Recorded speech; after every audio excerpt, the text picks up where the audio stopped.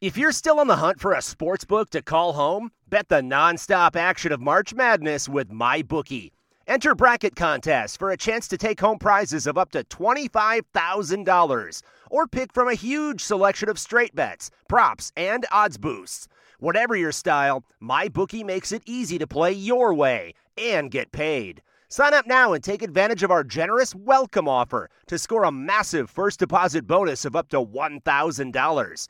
All you have to do is claim promo code MADNESS50. But the fun doesn't stop there. Get up-to-the-minute odds, free bets, and expert predictions to help you decide who to put your money on.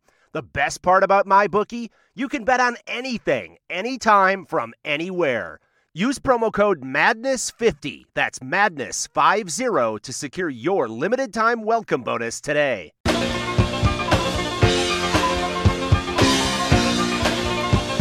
Good afternoon and welcome, everybody. This would be the Jeff Cameron Show right here on 93.3 Real Talk Radio and War Chant TV. Great to be with you on a Ballsmick Wednesday.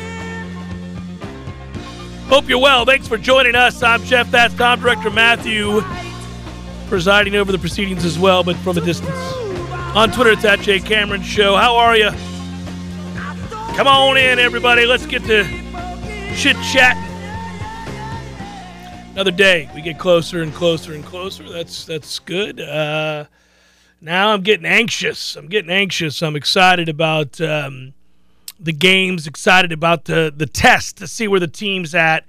The news of the day, I guess if you'd start by saying that you had an injury last week that led to the announcement today that you're losing a guy that was certainly going to provide at least some depth and was competing to try to be a starter. Kayden Lyles, the Wisconsin transfer, who when we first saw, we thought had a real good chance to perhaps come in here and compete for a position in the interior as either the center or the guard, a center or a guard, but that's not going to happen. He is out for the season. That was announced today by Mike Norvell after practice. So Kayden Lyles not part of that depth. Now, fortunately for Florida State, again, I think they have options. Tom and I talked before we did the show here today. Before we came in, we were texting back and forth a little bit about what we think could happen there, and we could maybe speculate a little bit on that.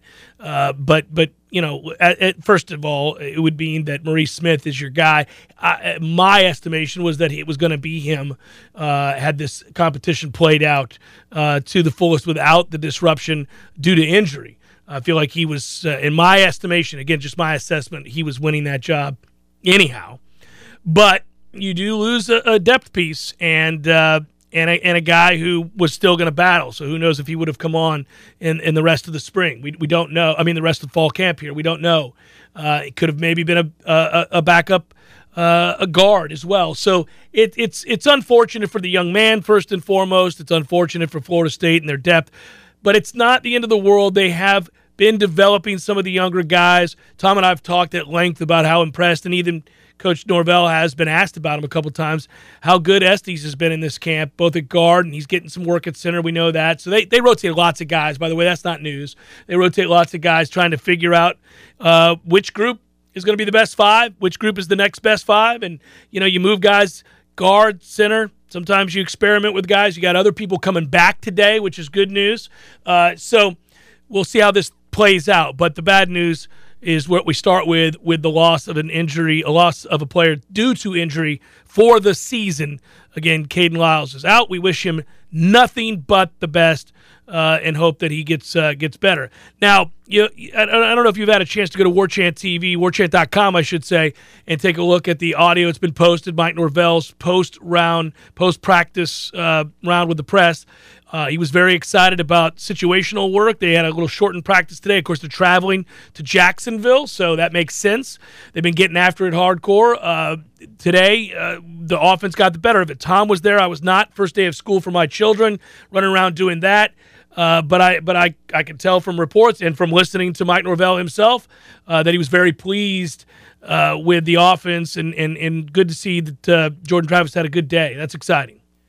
A good day might be an understatement. We all have referenced that one particular end to a spring camp practice. where we walked out of practice saying, oh, my goodness. Yeah. Both offenses took turns. It was Jordan, then it was Tate, and he just thought, man, what's possible in this moment? I would say that today the effort specifically from 13 was worlds better than that because it was every time they went good on good and 11 on 11.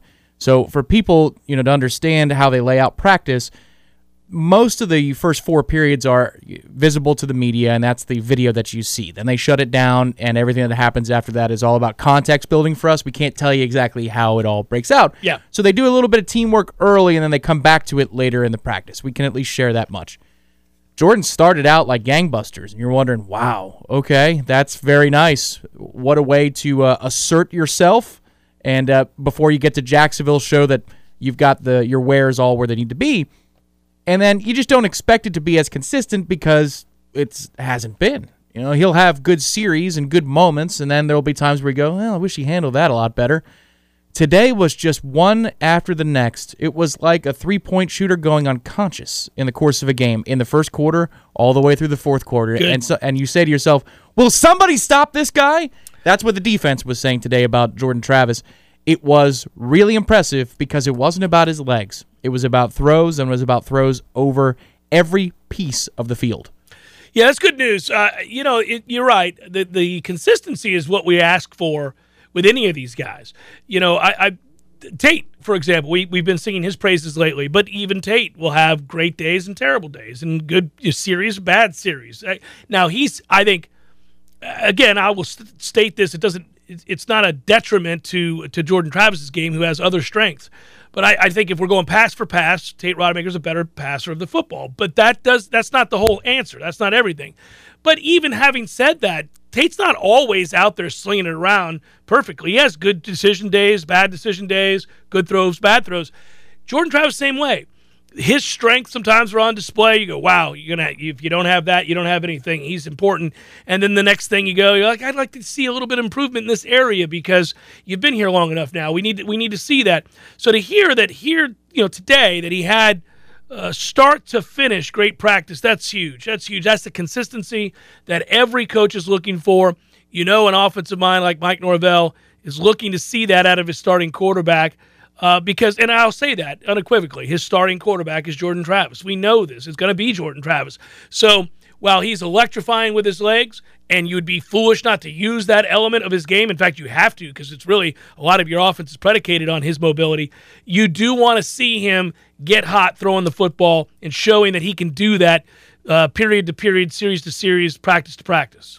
Yeah, exactly. Like, this isn't a moment where you walk out of the practice fields and you say, shut it down, everybody. That Vegas over-under is way too low. 10 wins. Here we come. It's nothing like that.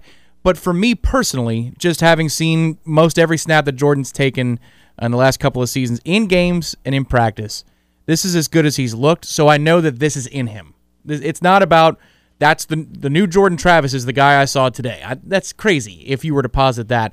But I didn't know he had this in him. Consistently with really in sequence. I know we can't get into too much detail, right, but really it's just, yes, that if that's in him, then there might be a game or two this season where you go, Jesus, who is this guy? Well, that'd be huge, man. Wouldn't you? I mean, we'd all get really excited about that. I'm rooting for that. But it's not about building up the hype train to say, oh, wait till you see this kid for 12 games. It's just the best of what he has been redefined for me today. It's preseason camp. We all salivate every morsel of information we can get. We get excited about, and we tend to over-exaggerate, at least in terms of what we can extrapolate from that day, that moment. So we always warn both ourselves and each other and the audience that, hey, today was a good day. Doesn't mean tomorrow will be. Doesn't mean that he's suddenly this other player. But it does mean that he had a great day today. And you can say it unequivocally, and you should, and that's good. And more importantly than the perception of what that means or doesn't mean is, does Jordan gain from that? Does Jordan begin to feel better about those throws and his pre-snap reads and getting the ball out on time and throwing in rhythm and believing that he can trust his receivers to be where they're supposed to be? That's what these things do. I mean, at various points in his career, he's made throws that big-time quarterbacks make. So those throws are in there.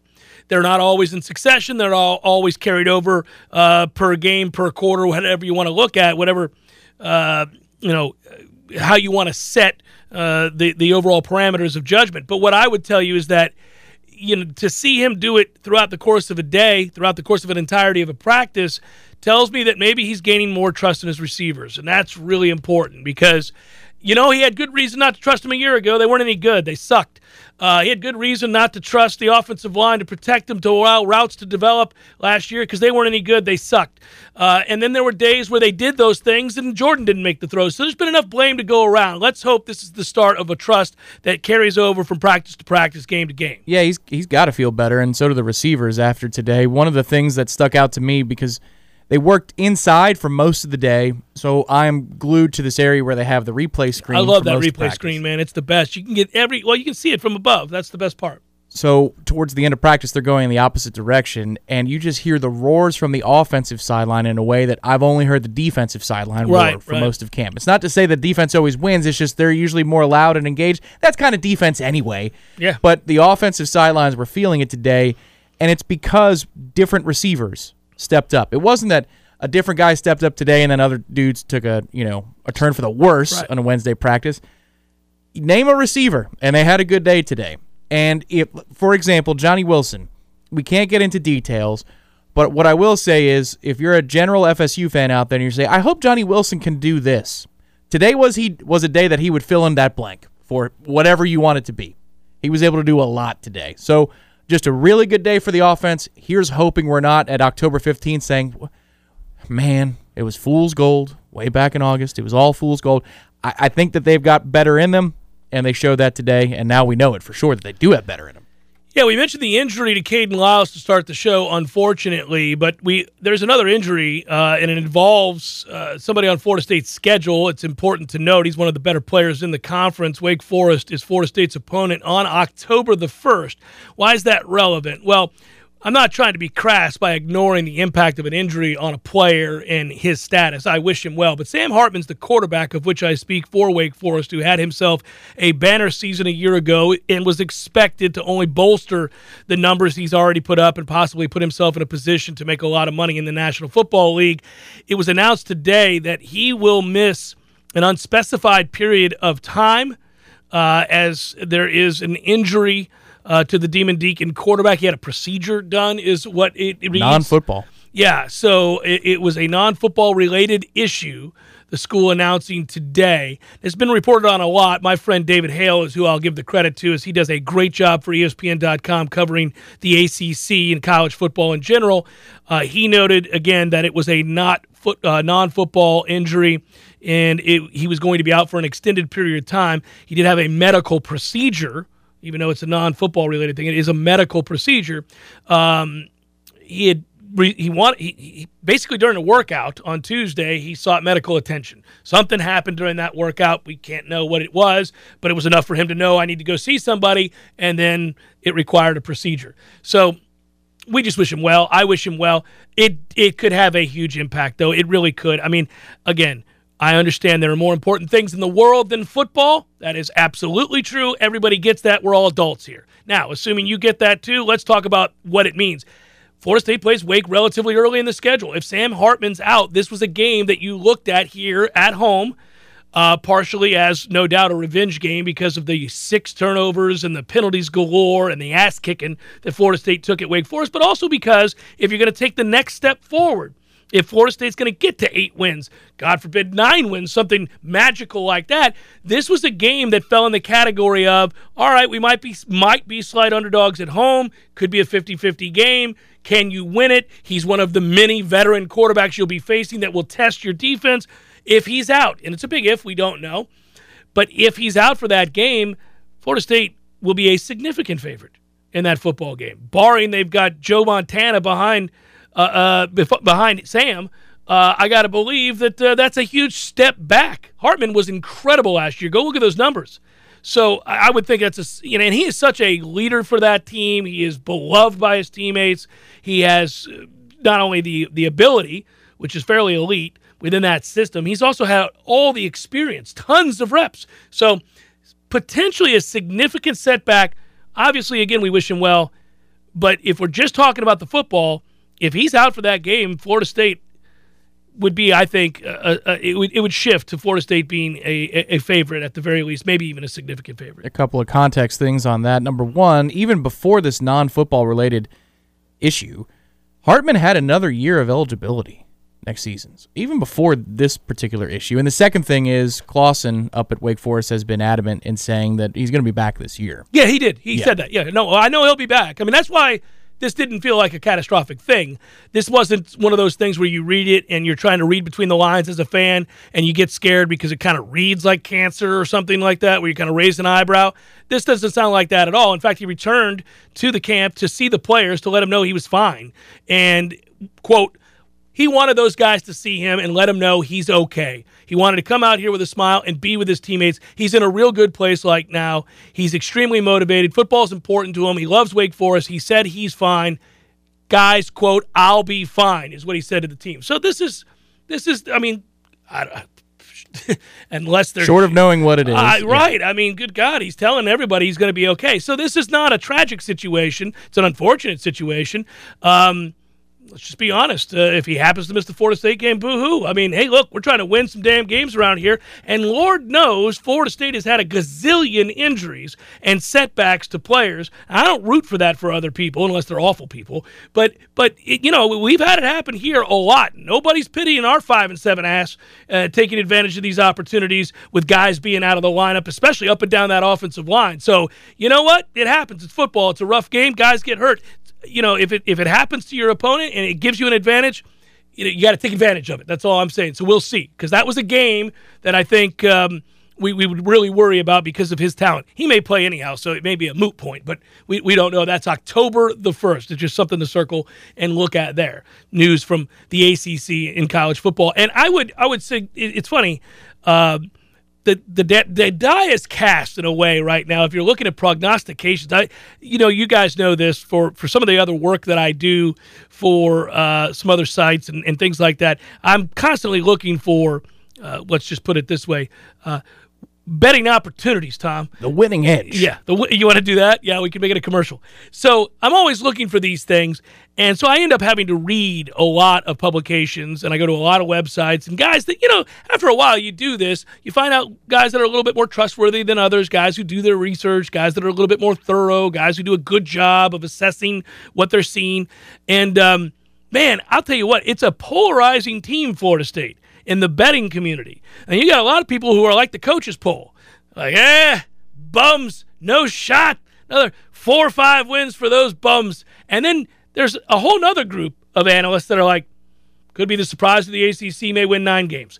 You're like, good God, there's no middle ground right now when you do these reads from a betting standpoint on Florida State. It's fascinating to see the way we're perceived. Just an observation. Because I've been doing a lot more of this in the days and weeks behind us, and will moving forward. But it's funny. I noticed that. Well, it's because I think 2 trajectories are not equally possible. I'm on the optimistic side, but how you start is how you're going to finish in all likelihood here. I think so. You can't go 1-2 and then magically finish 9-3. It's just that's the odds are so stacked against that. You got to start 2-1 with Boston College at home after all that craziness of a Sunday bye Friday. I mean, that's crazy for weeks 2 or games 2 and 3 in the season. If you start 2-1, you're off and running. If you start 1-2, yikes. Well, the other reason, Tom, and you've correctly pointed this out, but it's for everybody else too. Yes, you're going to get the Duquesne win, but it's LSU and Louisville where you have to go 1-1. That puts you at 2-1. You host Boston College. That is a mess on the offensive line, and a team you beat on the road last year, and you feel good about beating again this year. Then you're hosting the aforementioned Wake game. We'll see if Sam Hartman's even going to be able to play. But then from there, if you're not in a good position, well, we've learned our lesson to assume certain things based on last year's start and finish to the season. But you are going on the road to NC State, then hosting Clemson. And, yeah, you get a laugher, we think, against Georgia Tech. But then you're on the road against Miami. 3 out of those 4 games are admittedly very difficult tests. So you got to be in a good position before you go on that stretch. Not just because your margin for error is gone if you start poorly, but because of the psyche and the mentality. when you're coming off as many losing campaigns as Florida State is, you haven't had much to hang your hat on. If you still don't have anything to hang your hat on before you go to NC State, yeah, what makes you think you're suddenly going to be emboldened with confidence that you're going to go win that game? A team that beat you a year ago right here, and a team that's better than they were a year ago with a veteran quarterback and a place that'll be going. I mean, listen, you could just see it spiral. You're absolutely right. And I think that's why I'm so anxious for the season. The scenarios are drastic. Florida State could get off to a huge start, a great start, with wins over a Louisville and an LSU, and suddenly everybody's walking around with an air of confidence we haven't felt in 5 years. Or because you're looking at 4-0 or 5-0 right in the face. Right in the face. Yeah. Or it's same old, and you've lost the recruits again, and you're about to go through a stretch of 4 games where only one feels very winnable. That would be brutal. It's just I think everything about the season sets up for extremes. It's fascinating. Jeff Cameron Show, 93.3 Real Talk Radio, War Chant TV.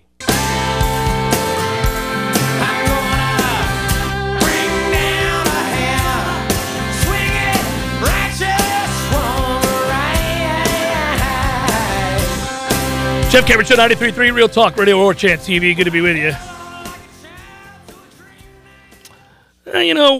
We often bring these things up as an aside, just to point out some other sports news of the day, of course. But Serena Williams going to retire after the U.S. Open. Nobody will get a ticket. That's it. You're screwed. If you wanted a U.S. Open ticket, the ship has sailed. And if you have one, you just won the lottery. Yeah, you're about to make a lot of money. A 23-time Grand Slam champion. You know. By the way, I kind of like this part of it. So this is twofold because she knows enough to know, it's time to get with the kid. It's over. Hadn't been real competitive lately. And we always lament when any of the giants of our time, the greatest players in their respective sports, stick around too long and embarrass themselves out here getting smoked 0-1 by some bum you never heard of, ranked 110th in the world. Can't have all that. Not for Serena. No, don't do it. So she knows. It's time. Plus she wants to have another kid. Well, listen, let's just be honest. At that age, if you have a second kid and you want to be a world champ, it ain't going to happen. You can't do it. It's just not going to happen. So she knows enough to know that. But I like this. This shows that competitive spirit. The way I see it, I should have had 30-plus Grand Slam titles, detailing some of the hurdles that she's had to play through since giving birth in 2017. But woulda, coulda, shoulda. I didn't show up the way that I should have every time or could have, but I did show up 23 times, and that's extraordinary. So that's a nice mix. Nice little mix. It is a nice mix. Nice mix of, like if don't forget who I am. Right. But I feel like I left a few out there. If I had that approval score little button that they have for debates, you're moving around. I'm like, no, that's weak. Well, that's true. That's true. Yeah. Yeah, I thought it was a little. It was a good Alonzo Mourning moment there. I'm like, get out of here with that. That's not so bad. Yeah, good point. So there is that news. There is the news that the LIV golfers will not be allowed to play in the FedEx, which, by the way, points race and all that good stuff. That's a nice blow for LIV. But I especially like that it happened to the three that were personally suing the PGA Tour, because that's a toughie. That's a tough one to lose out on. It seemed like a slam dunk. Didn't happen for them, so they won't participate. In the interim, Ricky Fowler gets in at 125 because those guys get removed. So he gets to play. Now the mighty have fallen at exactly 125. World events needed to happen in order for that dude to make the playoffs. That's a toughie. Well, hopefully we are the Ricky Fowler of the college football playoff this year. Remember this, he's exempt for a long time in the next several years because of victories that he's had on tour and the money he's made and all that. But as far as the playoffs, yes. I just hope we are known as the Ricky Fowler of college football this year. We would be known as something better than Ricky Fowler. We would be a guy that has won, to go back to tennis. Let's go to tennis. We'd be known as a guy that had won several Grand Slam titles in our past and then remained dormant for several years and then went on a magical run again. Yeah, we're Federer at Wimbledon next year. But there you go. Speaking of retirement, Serena should put her arm around old Fed. Be like, come on, man. Our time was great. So you can still make the quarterfinals. Our time was great. The tennis draw is embarrassing that they're letting these old dudes still make it to quarterfinals and semifinals anytime they strap it up. It seems close to that. Chris Sale fell off his bike and is done for the year. Man, I don't know what it is about pitchers, but it's more than just throwing. It's more than just elbow injuries. Like a lot of times when you and I talk about a prospect, now Chris Sale's not a prospect, he's been great for a long, long time. But when we talk about guys that are dominating on the mound, we always hold our breath because you never know from start to start. You're like, oh, shoulder tightness, here we go, because it's an unnatural motion. So it happens all the time. But then there are dudes who also fall under the umbrella of pitcher, that is their job, who get hurt sleeping, sneezing, taking a cab, slipping down steps, putting on shoes. Chris Sale falls in this category. He's going to miss the rest of the 2022 season. He fractured his wrist. He was already on the 15-day DL after hurting his pinky finger during a July start. He was returning home Saturday, rode his bike to grab some lunch. Got going a little too fast, hit a bump, and flew off the front of the bike. Dude, you're a world-class athlete. We can't ride a bike? Get it together. If he was Nick O'Leary, the ground would have cracked in half. Remember that footage? Harrowing footage. I remember there were rumors of the Nick O'Leary hitting the bus footage floating around for weeks in advance of actually seeing the copy of him ricocheting off the glass of the bus, the front windshield, and then getting up calmly walking away. But I didn't believe it. I remember somebody telling me, like, I've heard. My friend Jack has seen it. O'Leary got hit by a bus. I mean, legit hit by a bus. What? Yeah, you see the cam from inside. He hit the glass of the front of the bus. What? Yeah, hit by a bus and got up and walked away. It's the damnedest thing. And I didn't believe it. And then I saw the footage of him getting hit by a bus. He did a better job with the bus than he did blocking linebackers. Yeah, but he made up for it as an elite of course he did. Tight end, man. The suplex and the Clemson in 13, old unbelievable truck job that got Kirk Herbstreit all Gary Danielson in that moment. That was brutal. Ooh. Just adding, Kirk. Yeah, but adding to it was awesome. I remember laughing aloud, as they say. I was like, oh, sir, that is not what we do here. Old Herbie wouldn't have been allowed to be that uppity about Florida State if Fowler was standing next to him, but it was Brent on that night. Nicole Auerbach, who writes for The Athletic, reporting that the Big Ten is in the process of finalizing their media rights deals, and ESPN is out. They said, nay. We have pulled out of negotiations. I know you were worried about what that last word was going to be. There it is, negotiations. That's it. They are out.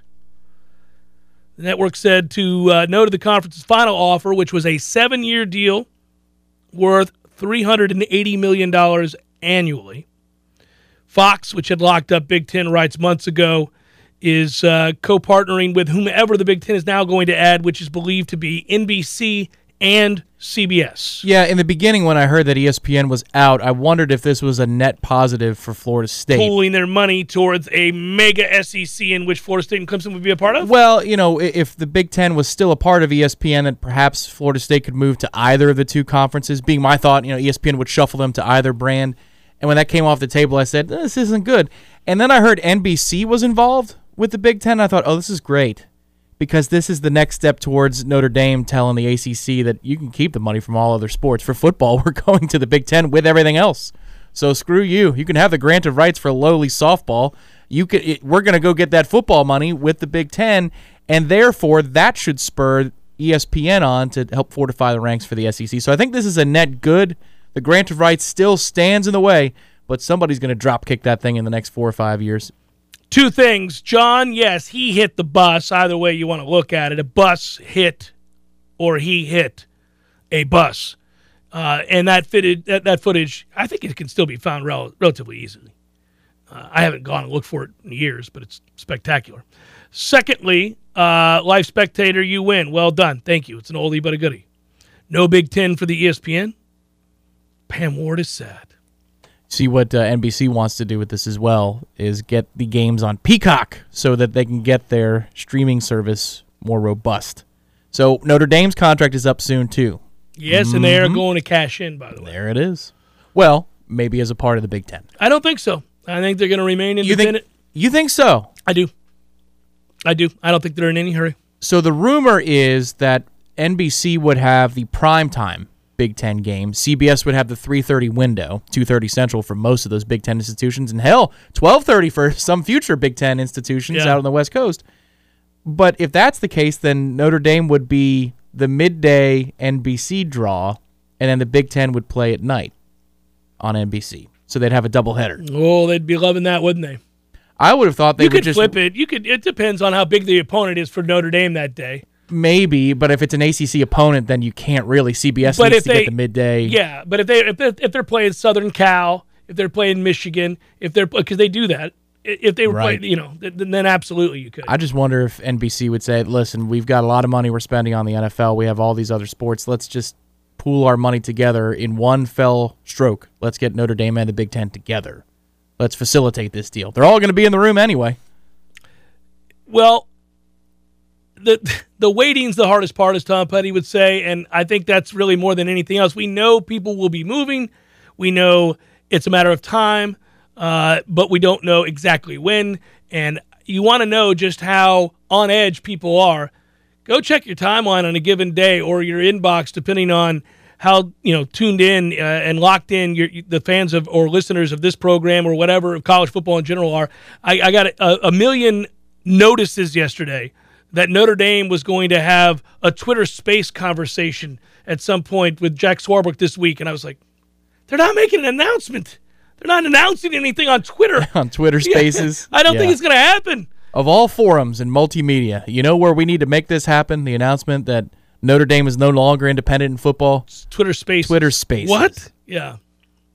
And finally, I would point out here, we did address, for those that missed it, we did address the injury to Hartman earlier in the program. So if anybody misses that, and it's not for the year, we don't know how long. It's indefinite for now, but he will be back this year. So I guess it's not indefinite. Just not an exact date. It's indefinite in the short term, as Mike Norvell would say. Mike Norvell would say. I was hoping you'd go there. I served it up. It's the Jeff Cameron Show, 93.3 Real Talk Radio and War Chant TV.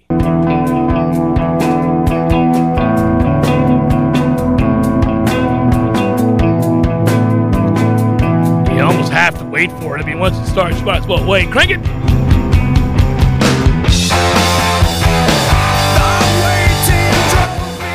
Yeah, us too, Eddie. Us too. Jeff Cameron Show, 93.3 Real Talk Radio, War Chant TV. Good to be with you. If you're looking to get regimented, get focused, get locked in, and provide yourself with the best possible way to stay healthy and have more energy on a daily basis, more life, as they say, at Orange Theory Fitness, that's my workout of choice, and I think a good choice for you, too. There are two locations in Tallahassee, Florida. One's in Midtown. I have never taken a class at the Midtown location, and it's now going to start. I'm going to have to start working out at Midtown. Really? Well, I drop my son off so early in the morning these days over at his high school, and then it's quicker for me to go there than to go all the way back towards my house. And I'm thinking on the days that I'm not going to Florida State football, let's say I have a meeting or something like that, and I have this little window, I'm going to go ahead and beat the bejesus out of his mic, then I'd go to Midtown. I'm interested to see if there's, I don't know if I have more energy, if I'm infused with more life at the Midtown location. It's a fun experiment. For obvious reasons. The Midtown More Energy experiment. Fire away. Apparently it's a impressive roster of folks that head to Midtown. So I think that it's actually easier, if I was to drive to either of those two locations, to go closer to your house than to get to Midtown. For you. Yeah. Yeah, for where you are. Yeah. It's impossible. Midtown's tough, yeah. First class is always free at Orange Theory Fitness. First month free with the purchase of a heart rate monitor. You'll need that heart rate monitor because you've got interval training you're doing. You want to see how much stronger and how your stamina increases and what you're able to do, how far you're able to push it. So it's a great workout with really fantastic instruction and sort of a team atmosphere, really, more than anything else. I think people get intimidated when they look in there and they see everybody working so hard and stuff, and they think, well, I don't know if I want to do that. But it really turns out that the coaches and the other folks seeking better fitness are rooting for you, not against you. Orange Theory Fitness, 2 locations in town. Check them out. There was a question here that I wanted to touch on, and it is this one. Tamorian Terry was far from a complete receiver, yet put up monster numbers on essentially the same type of route. How does Spann compare to him? He's not as polished. He's even rawer, I think, than Tamorrion Terry was. Tamorrion Terry, unfortunately, kind of, I think, squandered an opportunity in his life here to be an NFL player for some time. I think he had it in him to be a good player. Not an elite player, but a good player in the league. His body type was phenomenal. And he actually, when he was locked in, it was a very small stretch of time where he was locked in, but when he had good hands when he cared to play, when he was really working hard. Again, the window is very small to find that place and time where that existed. But Spann is also a guy that is impressive on the hoof, as they say. When you look at him, you immediately notice that our segment group at wide receiver does not feature anybody that looks like him. Requisite height, size, speed is better than, I'd say, all the receivers we have at that size, certainly, in terms of that height or anything else. So, yeah, I think he's going to help us in special teams. He's going to help us as a receiver. I think he hasn't played a lot of receiver, period. He had 5 catches at Illinois. So he's only going to get better because he's dedicated himself to it. He's been better and better and better throughout camps, plural. I thought he was as raw as they come when we saw him in spring and had a long way to go. And I certainly didn't put it in pen that he was going to be on the depth chart in a way that was going to help us all that much as a receiver. Maybe as a returner, I thought there was hope. I thought in the quick game they could use him, get it out in his hands. Thought maybe some of the jet stuff, you could get him the ball. And that's just where my head was at with him early on. And now that we've watched fall camp, he's becoming a more complete receiver, and I do think they're going to try to utilize him a lot more often than I would have suspected going back to what we were looking at in spring. And that's good news. Good news. Shows that his commitment is there, his focus is there, and his dedication to hard work is there. He has no more illusions about being a quarterback, and he is locked in solely on being a receiver. Yeah, this question came up on the boards yesterday, which you can be a member of for just $1. It's a buck! Yeah, that's right. It's a buck! That's right. Just head to the website. It's right there at the top. It's in green. That's where you can sign up for 1 year for $1. My answer was mostly the same, but just a little bit different with the Deuce Spann take as to where he is right now. Tamorrion played much taller. Even though Deuce is all of 6'4", yeah, just the way he played, probably the lankier frame from Tamorrion, he presents like a taller target. Deuce, I would say, already shows more willingness to be involved in more of the route tree. Like, it's not just a 9 or a deep post, that's all it seemed like Terry ever wanted or cared to run. Wanted the glory, baby. Right, but there's a lot of catches to be made in different parts of the football field, and it seems like Deuce Spann has taken an appreciation for that. And he's trying to work in as many facets as he can as a receiver because it's more than just being that type of outside threat. He's not trying to be a one-trick pony, and I think he's already more apt than Terry was at this point in his career at running more different kinds of routes, which is a good thing. It bodes well for the long term for Deuce. Yeah, my thing with him, and this is where I tell people to be patient, if you've not had a lot of game reps at wide receiver, things move really quickly. And it is a short and violent action, anything in the middle of the field. That takes some getting used to, man. Takes some really getting used to. And learning how to run where your head doesn't bounce and you're able to lock in and kind of gain control of your body. There's very specific techniques for that. These are all some of the unseen elements of learning how to play wide receiver. And so while you're working on that, you can certainly do it every day at practice, and he does. And you can rep it, but you got to do it in games when the world is speeding past, where there is something at stake, where there is an opposing safety breathing down on you or underneath a linebacker, where you have to learn how to slow things down, be confident in what you're doing, understand the depth, see the ball into your hands, make the catch away from your body, and understand that you're going to get hit. And that's just going to take time. I'm not trying to paint a picture of a guy who's mechanical. He's not. He's an athlete. But he is going to have to do it consistently in games and get used to it. I mean, like anything else, you get used to it. It's always remarkable. We see this all the time, and I'm reminded of it at the start of every camp once they go into full pads. There's a reason that a professional fighter can take a punch to the face and you and I can't. We don't get hit every day. They do. They're sparring every day. Well, not every day, but they're sparring a lot. Their body is used to being punched. They have to rep it and get used to that. I remember when you first go into pads, you end up that first week battered and bruised. Your body's like, what are we doing here? But then it hardens. It gets tough. And you can take shots you could not have taken at the beginning of camp. And you're able to just kind of bounce up. So I think that's true of receivers. That's true of football players in general. I think that the more you do it, and then when you do it in games, you just get used to it.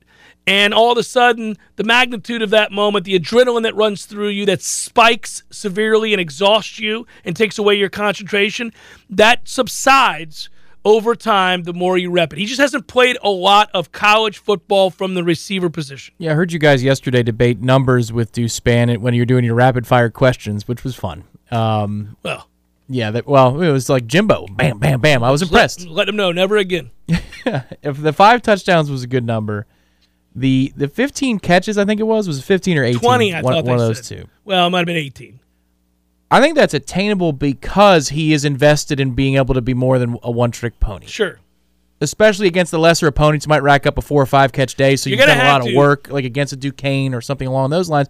But because he is willing to be more than a 9 and a 9 only, and that's, it's just, when he's out there, it's almost like you're giving away what you're running, the play that you're running. It's not like that. Because he cares to be more detailed, and because he's shown growth in those facets of near the line of scrimmage, down the field, there's a chance. There's a chance he gets into the high teens. I think a good one. Yeah, I juxtapose these numbers that we have for our receivers 2 ways.